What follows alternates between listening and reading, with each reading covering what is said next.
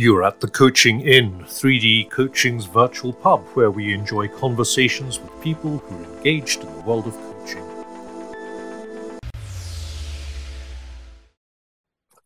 Welcome to this week's edition of the Coaching Inn, and I'm delighted to have a round table this week, an open table at the Coaching Inn, and we're going to be talking about what got you started in coaching and what keeps you coaching. And I'm delighted to have friends who rocked up at the pub with me. So let's start with you, Lisa Marie. Introduce yourself to our virtual pub. Hello, pub goers. I am Lisa Marie Secand. I'm an executive coach and I live in Surrey. Great. Well, welcome, Lisa Marie. Manjit. Hi, I'm Manjit O'Brien, a medic and an executive coach. Great. Former medic, I should say. Okay, welcome. Rachel. Thank you. Hi, I'm Rachel Mackay. I'm from Kent, but I now live in Scotland, and I'm a career transition coach. You're very welcome. And Kirsty Knowles, hello. Hi, everyone. Lovely to be here. Kirsty Knowles. I reside in Richmond, in that part of London, and I'm working as a coach in different areas, all linked to my business called Think Being. Great. Well, you're very welcome. And Dr. Gary Crotaz. Hello. Hi, everyone. I'm Gary. I am a coach, speaker, author, podcaster, that little group of things to keep me busy. Great. Well, welcome, everybody. So I am so interested. What got everyone started in coaching in no particular order? You put your hand up just so we don't get into a car crash. Gary, what got you started in coaching? It's a really difficult question because you have to define when you started coaching. What started me formally coaching was I figured out I probably should go and get some training at some point, and I went to Henley. But when I think back, the first ever coaching style conversation I ever did, I think I was about 20. So going back now about 25 years. So I'd always sort of done it as a kind of side hustle, not really knowing it was coaching like many people do. And then at some point I thought, maybe I actually want to turn this into something I could get paid for. So that was much, much later. Great. What got others started? Lisa Marie, what got you started? Honestly, I burnt out. So I had a big career in the city and I had a cataclysmic burnout episode, and I essentially had a year out where I redesigned my life. And one of the things I realized as part of my burnout was that I had really poor boundaries. And so I was looking for a way to use my innate skills, my passion, and my love of people, but in a healthier way for me. And I'd come from a C-suite job where I was responsible for, huge budget, really large team. And I thought, I don't necessarily want to lose working so closely with people and helping them achieve success, but I don't want all of the responsibility that comes with such an enormous job as that. So I went on to a professional coaching accreditation, and as part of that personal journey, I just realized that that was my sweet spot. I could help others, I could use my skills. It was something I was really passionate about. But I could do it in a way that protected my boundaries and was healthy for me as well. So it was quite an eye-opening and watershed moment, shifting from sort of doing to being. And you said, I don't know if you realise you said it, but you said moving from the C-suite to the sweet spot. Oh, nice. I like that. Manjit, what got you into coaching? I used to train doctors, and often what used to happen was the doctors could get told what to do. When they would ask a question, what do I do with such a patient, they would get told.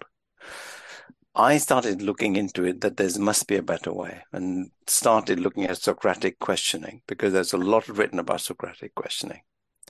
That asking questions of why do you want to do certain things? What is it that made you think that way? So started educating, and I think initially I was seen as a bit of a weird or person. Why don't you just spend 5 minutes telling them what to do rather than 15 asking them questions? And I think over the years, that's developed into a theme in terms of, then I did a level 5 accreditation for coaching and started doing a bit of that. Then started acting at the college level in terms of training the trainers in to say, let's have a different way of training, not the old-fashioned model. Since then, it's taken on, and I've finished the Handley program to say, now how do we advance our training? So that's where the passion comes from. Oh, amazing. Amazing. It's interesting. I was working with some people in the healthcare sector this morning, and they did some really good work with one another. And one of the questions that came out at the end of it was, why don't we have this more in the workplace? And what was really interesting for them is that they are in a trust which sees coaching as a special thing. Yes. And I said, well, you could start by not using coaching as a special thing, and you've got the power, you've got the influence to be able to talk to people like this. And they'll go, oh yeah, of course we have. So let's watch what happens there. Kirsty and Rachel, what got you started? So I was first coached myself about 20 years ago, and found it truly life-changing, and just started to use more of a coaching approach in my corporate life. And then just sort of when I was leaving my corporate life, people said, like, what are you going to do? And you should become a coach. You should set up a business and become a coach. And I laughed heartily and said, why would I set up a business? I'm going to retire and enjoy myself.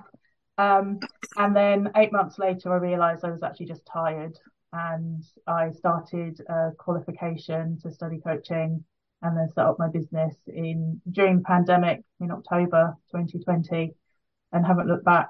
I just love seeing the transformation in my clients, and I think it's just a real privilege, I think, to continue to work with people and to see them grow within themselves. So that's what got me started.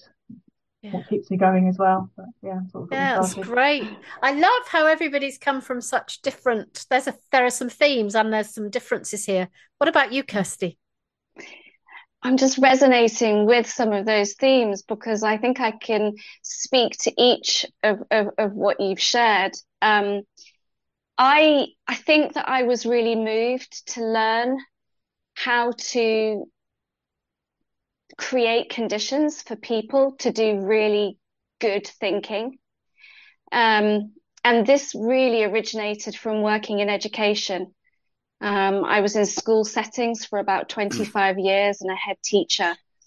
And the lack of conducive conditions and safe spaces to think and silence to think got me thinking. And I started conceptualizing how unsustainable I thought the profession was. This was back in sort of 2019, and thought, actually, I want to do something about this. So that's why I was moved to learn how to do this. And so, like others have said, I trained. I also at Henley Business School, that's been mentioned. Then I became tremendously fascinated in neuroscience, so did a second postgrad with them. And just feel that it's such a special partnership to have. And that's what keeps me in the coaching as well, that we can empower others to work things out and to work out what really matters to them. There's a bit of a theme, isn't there, about giving people a space to process between beginning to think and making the meaning and realizing. And let me share you my thought experiment. So on a 2-hour thing, which I do a lot online, 2 hours, so I'll do a group supervision that's 2 hours. I always leave 5 minutes in the middle because I think a cup of coffee or whatever is appropriate for your time of day, and going to the loo is a good habit. And until last week, I knew, but I didn't know that I knew. But of course, when people come back after 5 minutes, they come back in a different place. So my thought experiment at the moment is that when I do a 1 hour or a 30 minutes with people, I'm going to invite them to have a break in the middle. For the reason that you, Kirsten, you, Manjit, have described, which is that's the moment when the thing drops from the thinking to the knowing to the making meaning thing. So if anyone wants to try that out and come and talk at the Coaching In about what happens, it's a bit of a kind of thought experiment. What could happen if you did that thing? So my journey into coaching was that I was a coach for nearly 10 years before I knew it. And then I read an article and thought, oh, that's the name of the thing I do. Which was hugely relieving, because trying to explain to people at parties what you did, and they went, what? You're a counsellor? No. And of course, it was difficult to articulate yourself when you kind of knew that it was non-directive, but non-directive work consultancy is not a beautiful name. Coaching is a lot easier. So I'm just really curious why we stay, because what we know about coaching is that building a business is quite a big thing. So, and not necessarily easy. So what keeps you in the business? Go on, Gary. It's an interesting question, because as you asked it, I figured out something, which is that the success of the business and the coaching that makes you stay can be completely separate from one another. Ah. So sometimes often the coaching that makes me stay is free. Actually, doesn't have to be paid. It's quite difficult to build a business on entirely free coaching. But I think that for me, I've learned to dissociate the two entirely and pursue the thing that I love in coaching, which is the powerful conversation with the person, which isn't necessarily powerful because the actual conversation is powerful, but the impact is powerful. And I enjoy observing the impact of the thinking on the person. And then separately, I just have to figure out how to build a business that generates enough revenue that I'm not out of house and home, But the thing that keeps me staying is those moments, and they're not necessarily all the time, but when they happen, they are so memorable and so privileged that you're in a space with a person who did something or thought something or figured something out that in the kind of coaching that I do to change their life. And I've just done a repeat of a coaching project that I first did 2 years ago. So I've met two people particularly that I can think of. I did 1 hour of coaching with each of them in 2021. And then I've just last month done a second hour of coaching with them. So their 5-minute break is 2 years. Fabulous. And for both of them in that 2-year period, they have both made a fundamental shift that they wouldn't have made if they didn't have 2 years to think about it and figure it out. So it's the power of being able to, for the most significant impact, be able to let go of however long it takes and say, it takes time it takes. You have to leave your brain space and time to do the thinking it needs to do. So you have to dissociate it from the building of the business, for which you need a number of coaching sessions and all of those kinds of things. So I think it is that, for me, it's that I've got to separate the two to make it work. Yeah. The thing about the disassociating and the gap makes me smile, because, of course, now I do a lot of developing of coaches. I am often in a room or online with people who are being coached by others. But then I'll meet somebody 5 years later and they'll go, you remember that coaching session we had? Well, number one, it wasn't with me. And number two, I wasn't there. I wasn't listening. But they still associate it with me being on the premises. And it's really funny, because where we affix the meaning of where the transformation happened is super interesting. Manjit, you were going to speak. What keeps you in this business?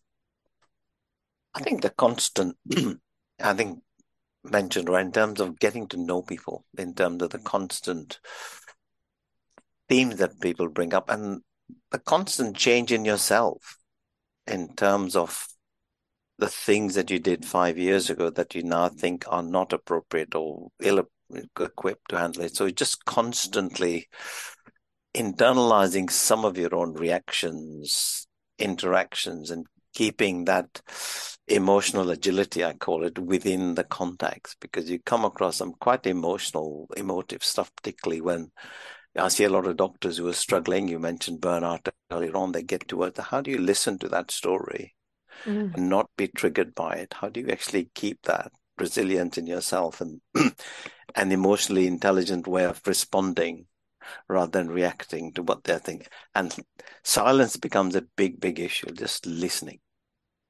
non-judgmental listening. It's easier said than done, because often our minds are going all over the place, but it's just asking yourself, why am I being judgmental here? What do I need to do differently? And that's what keeps me going. That's a constant theme. Each week there's something different. And I love what you said about learning and keeping on getting insights of your own as you journey through. And I mean, that's certainly true for me. Stuart Reed, who does the presence training with me, we were delivering it the other day, and we were setting it up, and I said, "Oh, Stuart, I've just had an insight." And he went, "Don't you have them all the time?" But I think the thing that's interesting about coaching is that we have a language to be able to articulate that we've just had an insight. And then when we can say it out loud, that begins the journey of movement, doesn't it? We've just had a bit of we've hired somebody to help us with some work, and reflecting on what's happened doesn't surprise me, but it surprised us in the moment. So we commissioned this person to do some work with us. But because we started thinking about it on the day we commissioned them, of course, by the time they did the conversation with us about the work, that wasn't the work. And then that causes we need to renegotiate the work now. But we get ourselves, don't we, into a space where a thinking process becomes a very normal and natural part of how we do what we do.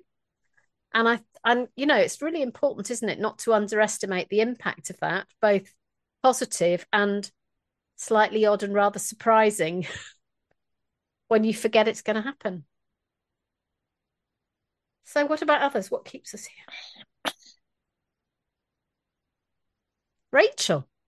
So in my corporate life, I was in quality in the pharmaceutical industry. So I spent a lot of time kind of doing troubleshooting and root cause analysis. And often people call me Miss Marple. But I think the thing about it was that I was asking questions around processes that I wasn't going to follow. So whilst I might have known what I might do in their situation, I couldn't give them an answer. I wouldn't give them an answer. I'd be, just asking them what they thought. And that's just the extension, for coaching, is that that's what I do day in, day out. I do feel really privileged that people share with me such, things that they probably haven't shared with other people around their career and, their thoughts around it. And as Manjit said, every day's different, and I do love variety. So there are constants, but there's variety, and I just feel really privileged to spend some time with people and ask a few questions, and then you can see their brain working, you can hear their brain working as they speak, and just seeing them have those insights, so those aha moments themselves, and just think, okay, well, I was really privileged to be part of that. And then to see, the Gary was talking about, a couple of years gap, but just seeing that the processing has continued, and between that time and the next time we meet, and just seeing their sort of the leaps that they make, which a leap can be tiny, but it can be big for them. So I just love seeing their transition and the way that they change, and it makes me do the same. I definitely believe in self growth, and and thinking about how did I control that coaching conversation or not. And so just it's a two-way thing. It's seeing my clients' growth, but also knowing that I'm doing the same, and seeing how far I've come in quite a short space of time. Wow. So, for the benefit of our listeners around the world, 112 countries, FYI. That's where you come from, 112 countries, which is absolutely amazing. But for the benefit of people who don't know Miss Marple, she is an elderly English detective. So my question, Rachel, about Miss Marple is, how do you keep Miss Marple from interfering in your coaching conversations? It's a good question. It's something that I sort of reflect on after each session, because I have to keep making sure that I'm just reflecting back. This is what I heard you say, and not to direct them into, actually, I can, I know who the murderer is. Yes. And really avoid doing that, and just be open to the fact that maybe it's something completely different, and it's likely to be completely different. Yeah. I have to suspend that as well. We have a house guest staying with us at the moment, and for the last 2 nights, I've fallen asleep in a murder mystery before we found out who did it. And I wake up, and she said, "Don't you find it difficult to have missed all the working out?" And my husband went, "No, because she worked out who it was in the first 5 minutes." But you have to really stop that, don't you? You have to really stop that in coaching, and it's a very intentional. I'm not here to be the mystery solver. Exactly. Yeah. And that did take me quite a long time to really adjust to. I think, early days, it was very much, I'm going to fix this situation. And then, I quickly recognized that that's not my job at all. So, yeah. Yeah. So, Kirsty and Lisa Marie, what keeps you staying? I think it's really important what was just said about it being key for our clients to work things out for themselves, and when that happens, it is really beautiful. And I guess the approach that I take, which you might share in some way, and one of the reasons why I continue coaching, is that I really respect and appreciate every person as a whole person when I meet them, and that inner wisdom that they have, which they may have lost touch with, or they may be overlooking, or has been squashed. When they find that in a coaching session or in between coaching sessions, because a lot of the greatest of thinking actually happens in between the coaching sessions.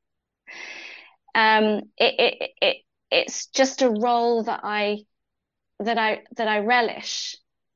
And linked to this sense of everybody being a human being before a human doing. I know that was touched on earlier.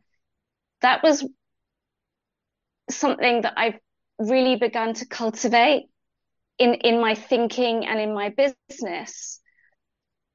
That whether it's in a personal context or a workplace context, if we nurture the humanity of each of us, and we give space for people to do that for themselves and work it out in relation to others, then that's really important work. Mm. And the important work that I see ahead of me is so deep, and there's so much of it that I couldn't imagine not being in the profession of coaching. Mm. And it's interesting, isn't it? Because for that to be true, we have to make sure that people don't accidentally guru us. And I think that's another piece of work. I mean, I spend my life saying to people, don't guru me. And I try not to guru anybody apart from the person who's coming on the podcast in a few weeks, who I guru a lot. And you can all guess who it is. That's a request to our listeners. Answers on a postcard. So there is. Is it Brad Pitt? It is not Brad Pitt. Oh, okay. It is not. No, and it's not somebody from the coaching world.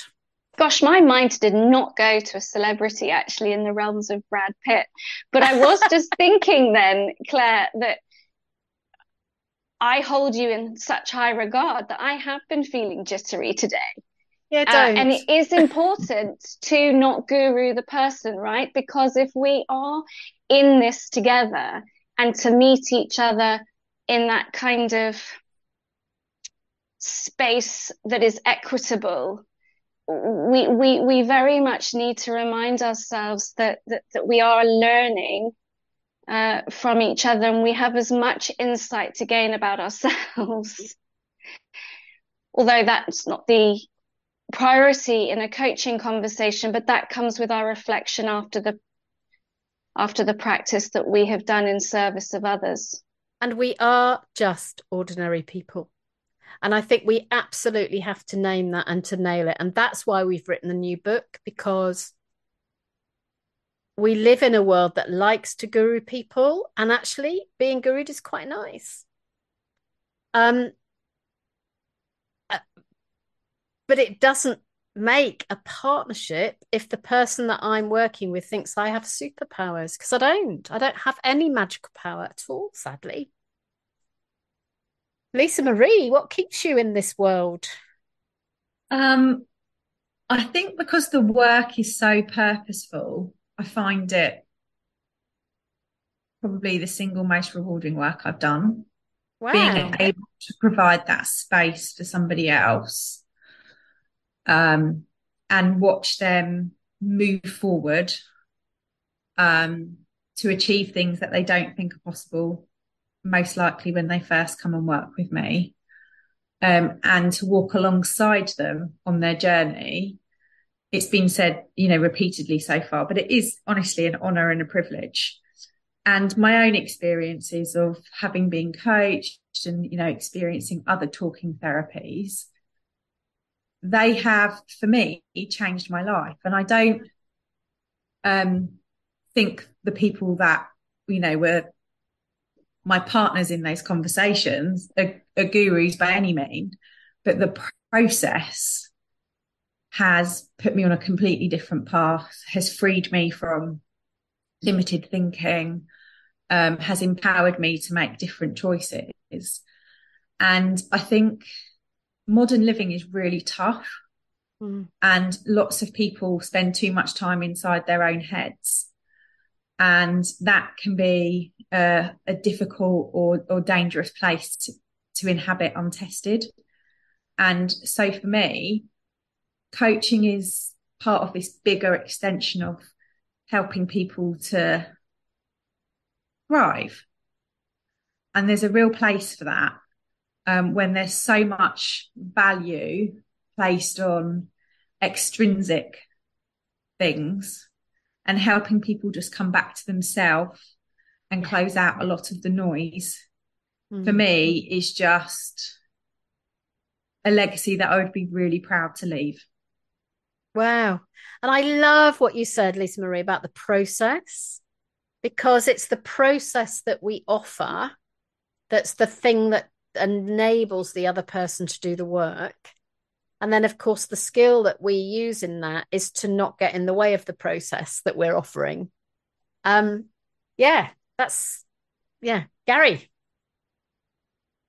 I'm really resonating with what people are saying. And I think there's a common theme coming through that I believe in very strongly, which is that the most purposeful, fluent, happy coaches are ones who would be coaching for free because it means something, it's important to them.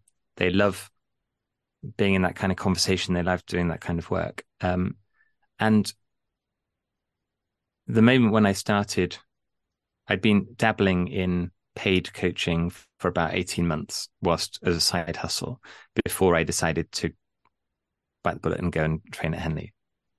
And I just left the role that had paid me the most money in my career. And I could have gone and looked for another one of those. And I didn't. And I went, no, this coaching thing is something that now I want to go and do. What I didn't do, and I'm quite glad I didn't do, is add up the total amount of money I've made in coaching up to that point over 18 months. And I thought, I've done all right, actually. I've worked with quite a few people. Some were for free, some were for a little bit of money, but at the kind of paying for coffee level. When I looked back, in 18 months, I'd made a total of £1,000. And if I'd looked at that number at the time, my rational brain might have gone, not sure you quite have the evidence to do this. But I felt like I did. And I'm really glad that I felt like I did, because it meant that I just went and said, I'm going to do it. I have to figure out how to do it and how to make this a sustainable practice. And I've met so many amazing coaches in the last several years that I've been really focusing in on it. And as I say, those ones, it is a calling for them. And it's something that it's not about the business. It's not about the money. It's not about the fame. It's not about any of those things. It's just because that's the thing. And that's what I feel. I need to have a business because I need to pay the bills, but that's not why I'm coaching. And I think that, again, it's that sort of dissociation of the business from the coaching. I see a lot of people on the other side who are worried about, is their business successful enough? Are they charging enough? Have they got the right kinds of clients? Are they coaching properly within the rules? They're people who are constantly struggling with coaching. The people who are really fluent and in flow in coaching, and Claire and I were talking recently about being in flow in coaching, are actually less worried about whether they're right or wrong, but they're just doing the thing that they have a calling for. And I think there's something about naming and recognizing when it feels like that and saying, that's okay, that's a good thing. When it feels like that, whatever you're doing, do more of that. I think that's important. Yeah. And that reminds me of the John Adair quote that I described with Ed Haddon the other day on a podcast around the difference between vocation and avocation. So vocation is what you're describing there as calling, Gary, and then avocation is the thing we do to earn the money to be able to do the other bit.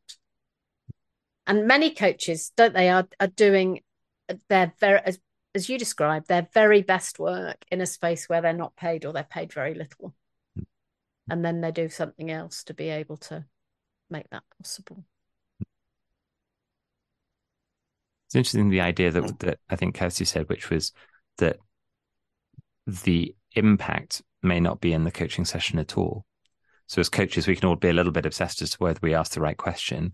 Actually, what's important is simply when that person left the coaching session, was their brain in movement?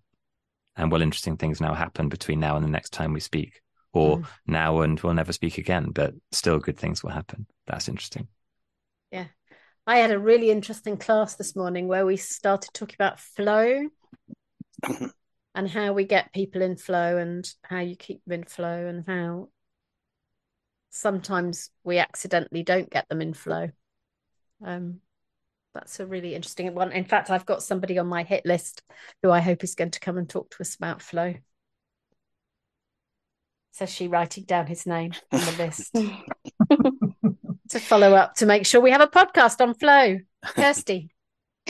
Because actually that's really interesting to ponder a little bit more. If coaching was only done in isolation, what a limiting constraint that would be. Because there would be a really contrived, let's start, let's stop.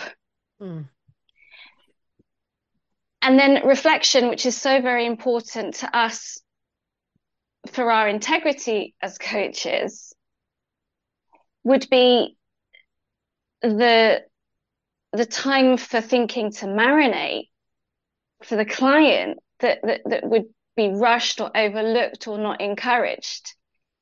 And I'm now just thinking back to those years when I was in a school setting and how much I championed the learning that happened outside of the classroom. And that's probably why I've become really interested in outdoor coaching, and I'm doing a lot more of that.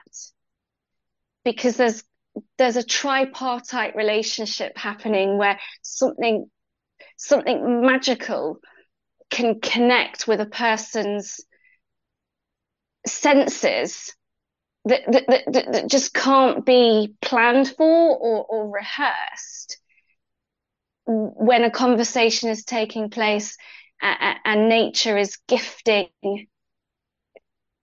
such symbolism or representation or a sound or a scent. And it's normal not to speak outside. So you can get you can get much less attached to feeling that you have to say the next thing. That's so true. It's interesting because one of the things that I teach on some of our programs is how to coach an introvert with a notebook, which really builds what you said, Kirsty, on the concept that actually it's not all in the room. It's absolutely not in the room. And you get the person they always have a beautiful notebook. They arrive in the conversation with their beautiful notebook and they open their beautiful notebook and you say, what would you like to think about today? And they look at their notebook and they say, I'd like to think about this. And I say to them, how much further down your notebook do we need to be for you to feel that we've done a really good thing today? And they'll go, about 2 lines. So I'll say, so what do we need to do? What are the things we need to think about so that you get 2 more things in your notebook? And they'll go, we need to do this or this. Well, we're done in 10 minutes because they only needed me or somebody or the process enough to unlock the line they were on and to get them 2 lines further down. And now they want to go because they want to take their notebook to their secret place where they do their notebook thinking and carry it on without me. And so let's release them from feeling any obligation or us feeling obliged to them that they need to stay for the rest of the hour, because it doesn't all happen in the room. Totally. I've got a client who sometimes will have her epiphany and she'll be like, I'm done. I'm going. And I'll be like, brilliant, bye. Well, congratulations, Lisa Marie, on being confident enough to be able to do that. I had an email from somebody this afternoon who said they'd just done it for the first time and how absolutely, totally exciting it was. But if we've done the work, we've done the work. So let's let them go. And I also think that's about keeping yourself and your ego in check. And to Kirsty's point, that's where supervision and the integrity of what we're doing is really helpful. And when we reflect, it's not about us. And in my earlier days, when I was keeping probably a much more detailed log than I do now, I always walked away from conversations which had elements of being directive rather than being fully non-directive, disappointed in myself because I'm like, that's not what you're supposed to be doing. And so that ability to reflect and see where you're going wrong, but also recognize that you have a much more powerful conversation, truthful conversation, and a much increased likelihood of them making a shift or a change when it comes from within and it's not from you. And that's what I just love. They are literally my best moments in coaching, where you can see somebody like ding. It's not necessarily a positive ding, but it's just the ding of, that's it. That's what I need to do.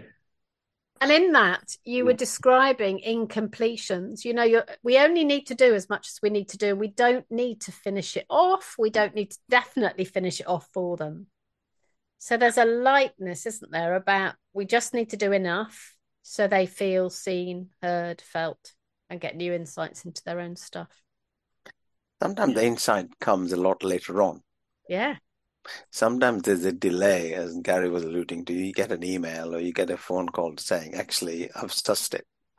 And sometimes at the end of the conversation, I think you have the opposite happen, that you feel nothing's changed and you let it, as you said, you just let it happen, because that's the end of our sort of conversation. And then a week later, or if sometimes you get a text message saying, actually, I know what I need to do, whatever that is. And I think it's just, as you said, I think Lisa Marie said, it's letting your ego get out of the way, that I need to fix something, I'm just a facilitator. Yeah. And that's a facilitated conversation in a non-judgmental. And they just need to move forward a little bit, which is what we hope our listeners have done today in this conversation. So we're going to finish in a minute, and I'd love to hear from everybody, the insight that you've had, everyone in the room today around the table, the insight that you've had.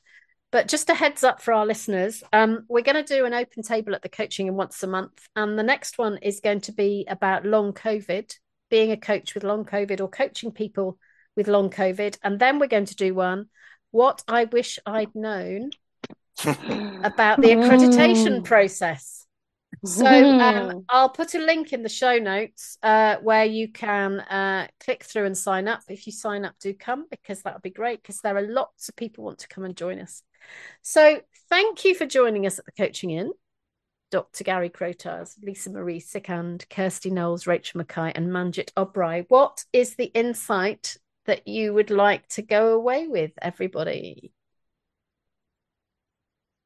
In no particular order. Gary. On a medical theme, because I'm also an ex-doctor, coaching is not like surgery where the treatment happens on the operating table. Ah, nice. That's quite interesting. Yeah. So for me, being that introvert with her notebook in front of her, I think actually it's that you don't have to finish it. You don't have to finish it off, because actually nothing is ever finished. It's always evolving. I think that's my key insight. Thank you, Rachel.